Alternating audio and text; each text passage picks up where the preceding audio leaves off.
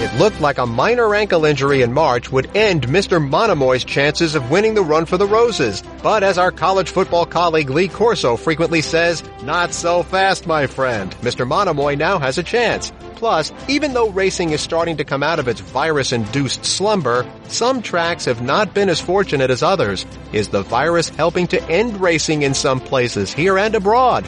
It's all straight ahead on this edition of In the Gate. They're in the gates. They're about to move in. They roll out. And they're off. As they move to the top of the straight, it's a head-bumping finish. This is In the Gate, ESPN's Thoroughbred Racing podcast. My name is Barry Abrams. You can follow me on Twitter at @BAbramsVoice or on Facebook at Barry Abrams Voice. You can also get us on our YouTube channel by searching In the Gate Podcast. You can get us on Stitcher, SoundCloud, TuneIn, the Pink Apple Podcatcher app, and of course in the Listen tab of the ESPN app. For the full In the Gate experience, subscribe now in the Listen tab of the ESPN app. And please take a minute to rate and review the show. Those reviews really help others find us, except for those brainiacs at America's Best Racing who kept us out of the running for Best Podcast at last year's Fan Choice Awards. With your help, we can make them have to pay attention to In the Gate. Remember, as you've heard a lot lately, we're all in this together. In a typical Kentucky Derby year, the major players really start to sort themselves out in February. Well, this obviously isn't a typical year, but in February it still was. Seems an eternity ago, doesn't it? But one of the colts who had started to emerge in the 3-year-old picture has a very familiar name to racing fans. Mr. Monomoy, the pace is his. Mr. Monomoy leads 3/4 length of Blackberry Wine. Blackberry Wine makes a move on Mr. Monomoy, and these two together coming toward the quarter pole. Digital is right there. It's Mr. Monomoy driven by Florent Giroux. Turn back Blackberry Wine. Here's Digital, who's charging now. Silver State then on the outside, Enforceable meets the lift. They come down toward the final 16th with Florent Giroux. It's Mr. Monomoy. Mr. Monomoy leads them home in the first division of the Risen Star Stakes 1 by 3.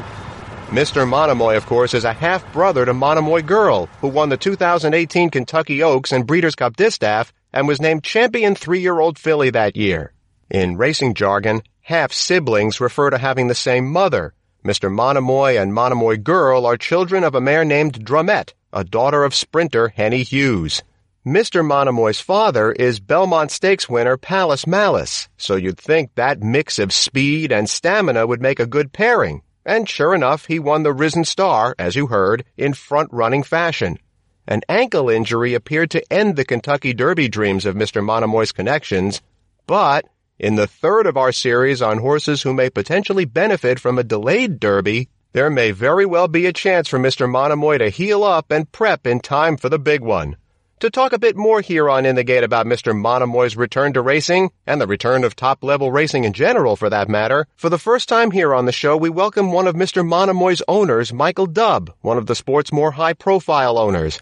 Let's start with Mr. Monomoy. You've obviously been around the sport a lot, bought and sold horses to, as you put it, constantly upgrade your portfolio. So when you saw this potential gem in your portfolio be sidelined with an injury, what did you initially think? Well, when you're in the game long enough, you actually expect the worst and you hope for the best. Horses are fragile animals and they do get hurt, and obviously it's disappointing, but you have to accept it, and once it happens, you have to take the approach of, now I have to do what is best for the horse and what's going to get the horse back to his, top form and 100%. And you have to give him as much time as he needs. What has trainer Brad Cox told you about his progress so far?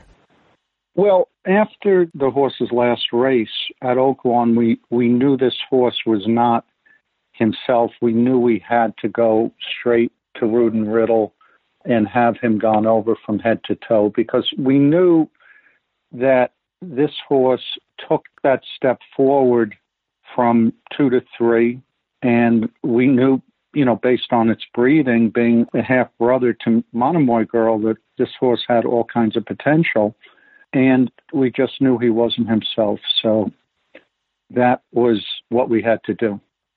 So where is he right now in his progress? He is currently at WinStar.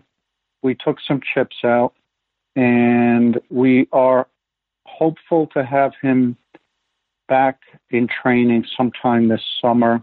I think making the Kentucky Derby in September would be pushing it. None of us involved in the horse will do that. I would say, however, based on the schedule with the Preakness, that is a strong possibility.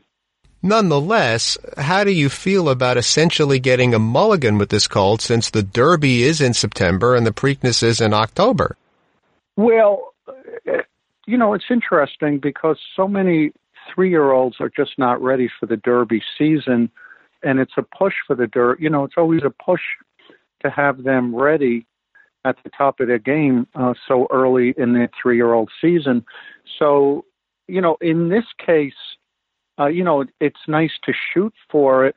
I certainly wish the Derby were run when it was supposed to be run and all the other races and we weren't dealing with COVID, but it's not going to move the needle one way or the other. In other words, if we didn't make the Derby in September and the Preakness wasn't out there in October to perhaps shoot for, we would just be shooting for, another comparable race for 3-year-olds. Maybe had things not changed, it would have been the Pennsylvania Derby, which I don't believe there will be one. So, we all play the cards we're dealt, and it'll be an interesting Kentucky Derby this year, regardless of who competes in it. What makes you think there won't be a Pennsylvania Derby? I think that based on what I am reading and hearing about Pennsylvania, they're heavily dependent on casino revenue, and casinos are closed in Pennsylvania, and based upon the way that particular governor has addressed racing, that would be in the last tranche to open. So I think, parks and Pennsylvania racing right now, in the near future is in question. That's all. Maybe there will be a Pennsylvania Derby. It's just too early to know. We were talking about Mr. Monomoy, and I thought I heard the name Monomoy Girl. Monomoy Girl turns for home in front. Wonder Godot to the attack on the outside. Midnight Bijou is flying down the center of the track. Is now third with 3 lengths to make up and 1 furlong to go. Wonder Godot on the outside. Monomoy Girl fights on toward the rail in a real struggle past the 16th. Wonder Godot, Monomoy Girl, Wonder Godot, Monomoy Girl digs down deep, and she was dazzling in the Oaks. Half length on the wire. The 2018 champion 3-year-old filly missed all of last season with a bout of colic and then a pulled muscle while training for her comeback. What did it mean to you to see her finally return with a win on opening weekend at Churchill? It created a level of excitement that was hard for me to get my hands around. Obviously, in a different time, in a different place, the other partners and myself would have been there. She's probably a once-in-a-lifetime mare. And to see her come back off an 18-month layoff was just beyond imagination. It's the credit, here goes to the partners, to Liz Crow, who bought the horse, to Brad Cox, who trains the horse, to Florent, who had to overcome a lot of adversity in that race. And 18 months for a filly to come back from and come back, with that determination and that desire is really special. 10 wins and 2 seconds in 12 starts so far for Monomoy Girl. Owner Michael Dubb is with us here on In the Gate. You've been involved owning quite a few other really successful horses, including Breeders' Cup winner Wayville Avenue and Condo Commando, just to name a few. Call Paul was one of those. World of Trouble was one of those, Grade 1 winner, among the 25 or so that you had in training with Jason Service, who has since been indicted on charges of illegally drugging his horses. The next hearing in that case comes on June 30th, by the way. Where do you think the breakdown in the oversight came, allowing him to operate the way he did? Well, obviously racing has a problem because I've employed dozens and dozens of trainers in my career. And as an owner, we can do just so much research. We can interview trainers. We can analyze their training methods. We can look at the people they surround themselves with. We can look at the breakdowns they have. But what we can't do is we can't police the sport. So we have to, as owners, have more protection in the game. So I feel as if the sport let me down. Now, in the game, you'll hear rumors and this and that, but you can't make decisions based on rumors. If you go to the track and you bet every horse that is going to be touted at the track, it's not going to have a good ending. You're going to lose money. And so we as owners, we need protections.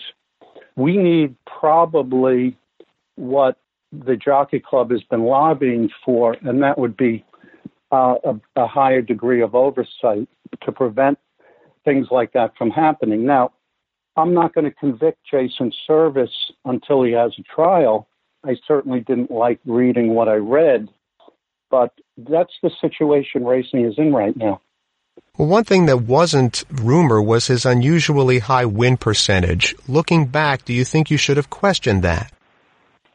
No, and I'll explain to you why. Different trainers win races for different reasons and have different percentages. Sometimes the owners involved with a trainer help affect the trainer's win percentage.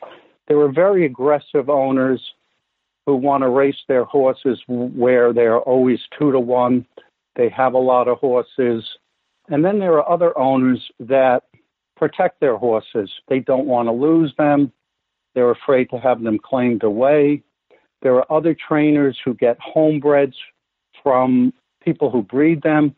Homebreds take several years to develop, so they will have a lower percentage. So the answer to your question is, every time Jason ran a horse, the horse was typically a favorite. He was typically in a spot he could win. And so I don't feel, there are plenty of trainers that win at a high percentage, but you have to look at the reasoning behind them, as well as the trainers. There are plenty of great trainers that don't win at a high percentage for some of the reasons I've said. They have homebreds or the owners protect them. In the case of Jason, I knew he had very aggressive owners who wanted to run the horse, including me, who have a lot of horses and don't get attached to them. We interrupt this interview to tell you, our listeners, that we recorded this chat with Michael Dubb, who was a member of the New York Racing Association Board of Directors, about 90 minutes prior to the official announcement that the Belmont Stakes will be run on Saturday, June 20th. It will not be run at its typical 1.5 mile distance. It will be run at 1 1/8 miles. And that the Saratoga season, all 40 days of it, will happen as scheduled from mid-July to Labor Day, of course without spectators. We're leaving Mr. Dubb's answer to the question of the Belmont Stakes as he originally told it to us, so that the remainder of what he says makes sense in context. We now rejoin our interview with Michael Dubb, already in progress. The race will be shortened from 1.5 miles. The race will be run in the month of June. NYRA will very, very shortly release the calendar, the schedule. And obviously it will be an abbreviated meet, but it will end when it typically would have ended. Are you allowed to take us inside some of these discussions about whether even to ship up to Saratoga if there are no spectators allowed? The cost involved in moving everybody up there versus the return? You mean for a trainer? Well, I mean for NYRA as a whole, and then for the constituent trainers and horsemen, is it worth going up there if there are no spectators? There's no perfect scenario. The handle on the races will be much higher at Saratoga. Saratoga is a special place. The world of horse racing is incredibly attached to and interested in Saratoga. And so the catch-22 here is there will be substantially more handle at Saratoga. The substantially more handle at Saratoga means there will be better purse money, which in turn means we will lure more trainers and more horses to compete and have better racing in the summer if it's at Saratoga. The other issue that NYRA is dealing with is turf racing is a large part of the landscape. And unfortunately, the turf courses at Belmont, they cannot withstand racing on them basically from June straight through the summer into September, into October. They, in turn, would become chopped up and potentially unsafe, and we would never want to put the horses in harm's way. So that issue is out there. Now, you want to send people to Saratoga. They have expense going up there. I get that. The trainers who go to Saratoga, not all, but some typically charge the owners a little more money to cover the overhead associated with Saratoga. But conversely, the owners can pay it because they're competing for higher purses and generating more revenue. You have been fond of saying that your favorite day of the year on the New York circuit isn't Belmont Stakes Day, but Graduation Day at Anna House, the child care center at Belmont Park for kids whose parents work odd hours on the NYRA circuit. What made you want to get involved with that effort? Well, racing for me was really the tail wagging the dog. I was just a fan of racing, but I am a home builder downstate, and particularly on Long Island. And about 20 years ago, I was approached by Jerry Bailey, who I knew socially, and he commented to me that the children of the backstretch workers were sleeping in cars, being left unattended, and really had no care for them. So the idea of a daycare center appealed to me, and I kind of took the role and met with NYRA back then, some 20 years ago. We determined a site we could build a daycare center. I undertook the approvals with the local municipality, got the daycare center approved, and then built it. And after I built it, I realized that you just can't build it and they will come, that there was a lot that had to be done. Taking care of children is no small task. We thought there would be, the licensing process would be easy. We thought there would be subsidy money for this type of education, and that this would just go on its own. So I actually had to become the first president for the first 3 years. I've been the chairman the last 17 years to ensure that it was successful. So it involves getting an operator. It involves fundraising. It involves government regulation. It's no small task. It's no easy task. But as I've said numerous times, we take the children of the backstretch when they're 6 weeks old. We take them year by year through development. They graduate in cap and gown, ready for public school. And instead of being behind the curve, they're ahead of the curve. They've had a phenomenal education. While they're there, we develop English, computer skills, arts, gardening, social interaction, all the things that give these children a great foundation for life, but at least for when they go into public school. And I now undertook, and I'm in the middle of building a similar daycare center at Saratoga Racetrack, and that's currently under construction. We started with Mr. Monomoy. I want to just finish with Mr. Monomoy, who may not be ready for the Kentucky Derby, but he does sit ninth on the Kentucky Derby leaderboard, so his position in the starting gate is probably safe. He has American breeding, as we mentioned, but your group wound up purchasing him from the sale at Arcana in France. What made you think to go overseas? Well, we as a group buy a lot of European horses, so we're constantly scouting the market. We've had incredible success with Chad Brown, with the likes of Uni and A Raving Beauty, Wake Forest, all purchased overseas. So we have people over there, and obviously when that horse was presented to us with the breeding, 1 + 1 wasn't adding up as to why the horse was over there. And the horse actually didn't breeze very well over there, but keep in mind, over there they breeze on turf, and we knew that this horse was probably a dirt horse. So we stepped up and we purchased the horse, and obviously we've been greatly rewarded. We certainly wish you the best of luck bringing him around. Of course, Monomoy Girl, and you mentioned your others, as well as starting up the NYRA circuit again. Thank you so much for taking a few minutes with all of this going on, Mr. Dubb, to share this with us. No problem. Thank you very much. Racing has been the first sport to get back up and running amidst the shutdown, but not all tracks have resumed. Have we seen the end of some tracks, in part because of the pandemic? We'll discuss when the In the Gate podcast continues.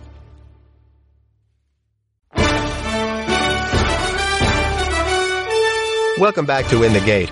As we're seeing here in the United States, horse racing is one of the few sports that has been allowed to continue operations through the worldwide shutdown, or been the quickest to start back up, without spectators, of course, and maintaining strict COVID-19 safety protocols. But not all states in this country have given their blessings for racing to resume, and not all countries around the world have either. A couple of places in particular face complete extinction, in part because of the COVID-19 shutdown. One of them is South Africa, where one company operates many of that nation's tracks. We'll find out in a moment what that company's filing for bankruptcy means for the future of racing there. But first, Dateline Phoenix, Arizona. When the shutdown hit in the second week of March, Turf Paradise, which has been around since 1956, immediately booted horsemen, as well as the gear they would normally just leave in place for the start of the next season. Track management immediately started laying off employees also, including the racing secretary and his assistant, a very ominous sign. Will Turf Paradise resume racing ever? And if not, how much of their demise would be due to suspending operations during the shutdown, and how much would be due to other factors? Let's start there by welcoming in Michael Hammersley, 35-year reporter for the Daily Racing Form based in Scottsdale, Arizona, for some insight. So, Michael, read between the tea leaves for us. How do you interpret not just the sudden shutdown of racing in March, but the way it was done? Well, there's a couple things. Obviously, you're aware of the problem with the simulcasting. This is the signal, the fight they're having with Monarch, which is simulcast all the Stronach tracks. And the state law at the time, when it still is that it has to go to all the tracks and all the OTB sites, and Monarch didn't want to do that. So that was already a huge burr in the saddle. And then once the coronavirus thing hit in middle March, I think the track just decided, you know what, we're already fighting like crazy, and that was just the shove over the line to close the meet. Now, they weren't going to lose a ton of days. I believe they started like early last October, and they were supposed to end on the supposed Derby Day, May 2nd. So they didn't lose a ton of days, but I think that just kind of pushed them over the top. And the big thing now is the lawsuits either got to go through and get taken care of, or the legislation's got to get fixed. Because without that, I'm not sure that I can see a path back right away, because the horsemen aren't going to trust that they can come back if they're not sure. The track obviously doesn't want to fight its way back if they don't have what they consider relief. So yeah, it's a real mess. And then you've got a commission that, as far as right now, still only has 2 members. They can't even hold a quorum. The State Racing Commission. The Governor Ducey's reportedly supposed to appoint another commissioner, but that hasn't happened as far as I know. So again, you have a commission that can't even hold a quorum, that could have maybe taken a look at some of these things. So yeah, so it's a mess. So COVID-19 was basically just the cherry on top of all of the problems that have written this story. Yeah, I think so. I think they're already in this big fight, and I think that just kind of the final push over the line that they just.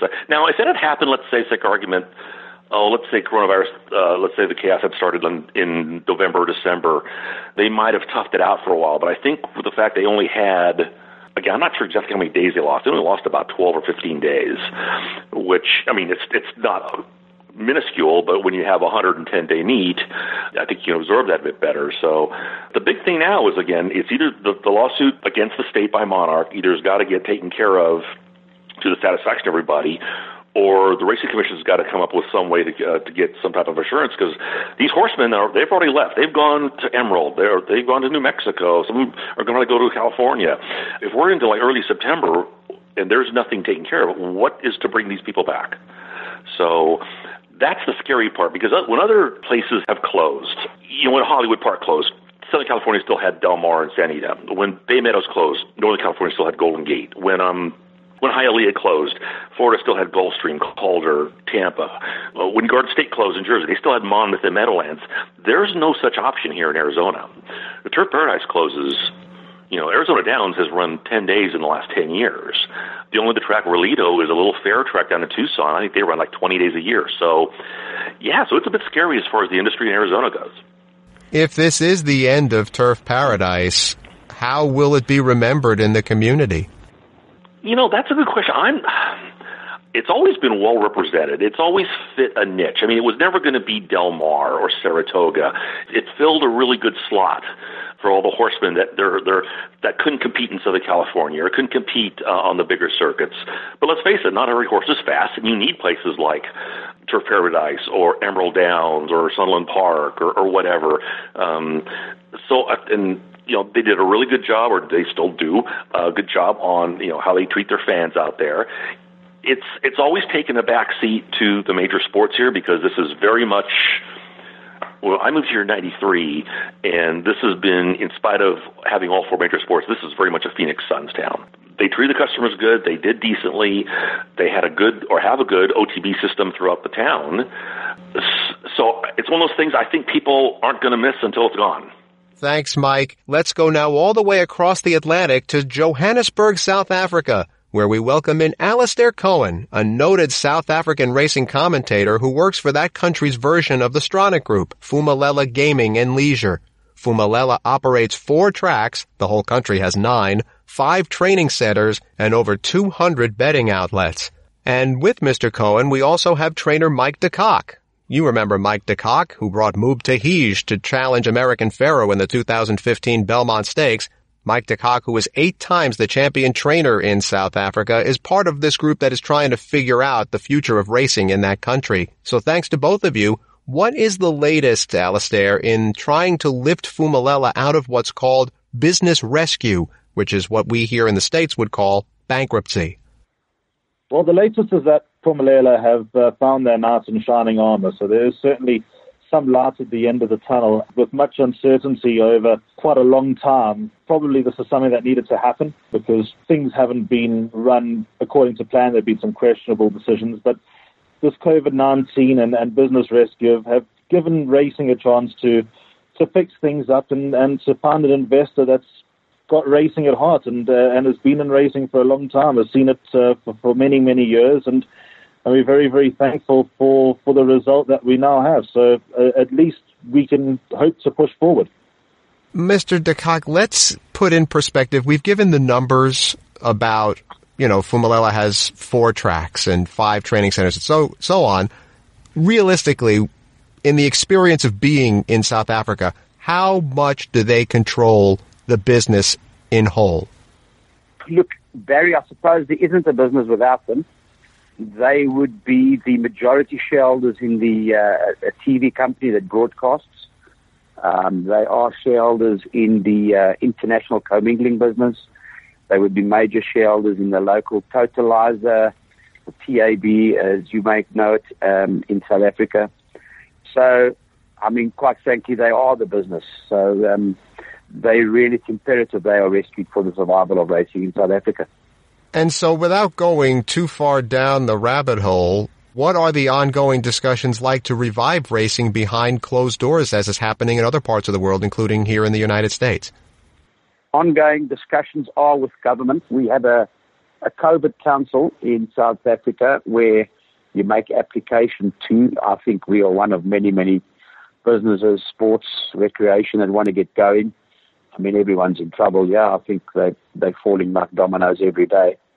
There's that discussion with the government, and obviously there's the business rescue that's going on to make sure that when and if we do get given a date to race, that we can do so safely, that there will be purse money paid and there will be betting. And that is where we're at the moment, we're sort of on two fronts battling. Now, Alistair, I understand that there has been someone who has come in to help with money in the short term. What length of time do you think that will last, and what chance is there that the racing and breeding industry would just vanish? I guess there's always some sort of risk attached. I mean, the longer South Africa goes into lockdown, I suppose we're pushing the buck on just how long owners and breeders can last. I mean, the good news that I've heard is that trainers that I've spoken to, owners that I've spoken to are willing to be patient and willing to see out this lockdown. But with stories emerging over the top of the list with regard to government having a look at our next plea to get racing started behind closed doors, etc., the longer that pushes out, obviously you run into some sort of risk. But at least the owners and the trainers are willing to be patient. They understand the situation that not just us, the world is in, and hopefully we'll be able to get the show on the road as soon as possible. To put an actual date on it, I think would be unfair, and I'd probably give an inaccurate date. But we're certainly hoping to get things on the go as soon as possible, because as Mark, I'm sure, would attest to, the horses are fit, they're ready to go, and the day that we told that off you go, guys, we'll be ready, and the horses will be in fine fettle, probably better than ever. And just in a short summation here, where is that short-term money coming from to help out? The money has come from Mary Oppenheimer and daughters. Mary Slack is the lady that's been so generous. You'll know her from the Oppenheimer Diamond Dynasty, De Beers Dynasty fame. She's a very big breeder and a real true South African. And she put in some money for the pre-commencement finance for business rescue. Her main concern really is saving jobs, job preservation. And that, I think, is a big motivation. And, of course, the love of the sport. Well, we certainly look forward to seeing Mike DeCox and others runners back on the track and hearing Alistair Cohen's calls again. Gentlemen, thank you so much. Please stay safe. Cheers, Barry. Thank you. Cheers, Barry. Thanks so much. Our thanks once again to Mike DeCock, Alistair Cohen, Michael Hammersley, and Michael Dubb. In 1996, we found out, much to our chagrin, that the IndyCar Series and the Indy 500 race were not entirely entwined. A split ensued, and that year, the 500 had nary one familiar face. Well, now we're being reminded that there's no affiliation amongst the tracks that comprise the Triple Crown. The Belmont Stakes is a strange 11 weeks before the Derby. Any Belmont juice will take the first plane out of town. I know that racing in this country is very decentralized, where each state sets its very own racing rules, as opposed to Great Britain, where one group sets the whole year's calendar. They wouldn't allow one track to act like fools. We need a centralized commissioner of racing here in the States, a job I'd take if it was offered to me. The first question I'd ask each time is, what does the public want? It feels in racing that question is asked rarely. You can get us on our YouTube channel by searching In the Gate Podcast. You can find us on Stitcher, SoundCloud, TuneIn, the Pink Apple Podcatcher app, and of course in the Listen tab of the ESPN app. For the full In the Gate experience, subscribe now in the Listen tab of the ESPN app. And please take a minute to rate and review the show. Those reviews really help others find us, maybe even the geniuses at America's Best Racing. With your help, we can make them pay attention to us for this year's Fan Choice Awards. Remember, you've heard it a lot lately. We're all in this together. And you can follow me on Twitter at @BAbramsVoice or on Facebook at Barry Abrams Voice. That's In the Gate for this week. I'm Barry Abrams. We hope this finds you safe and healthy as you listen to this show, and we'll see you next time.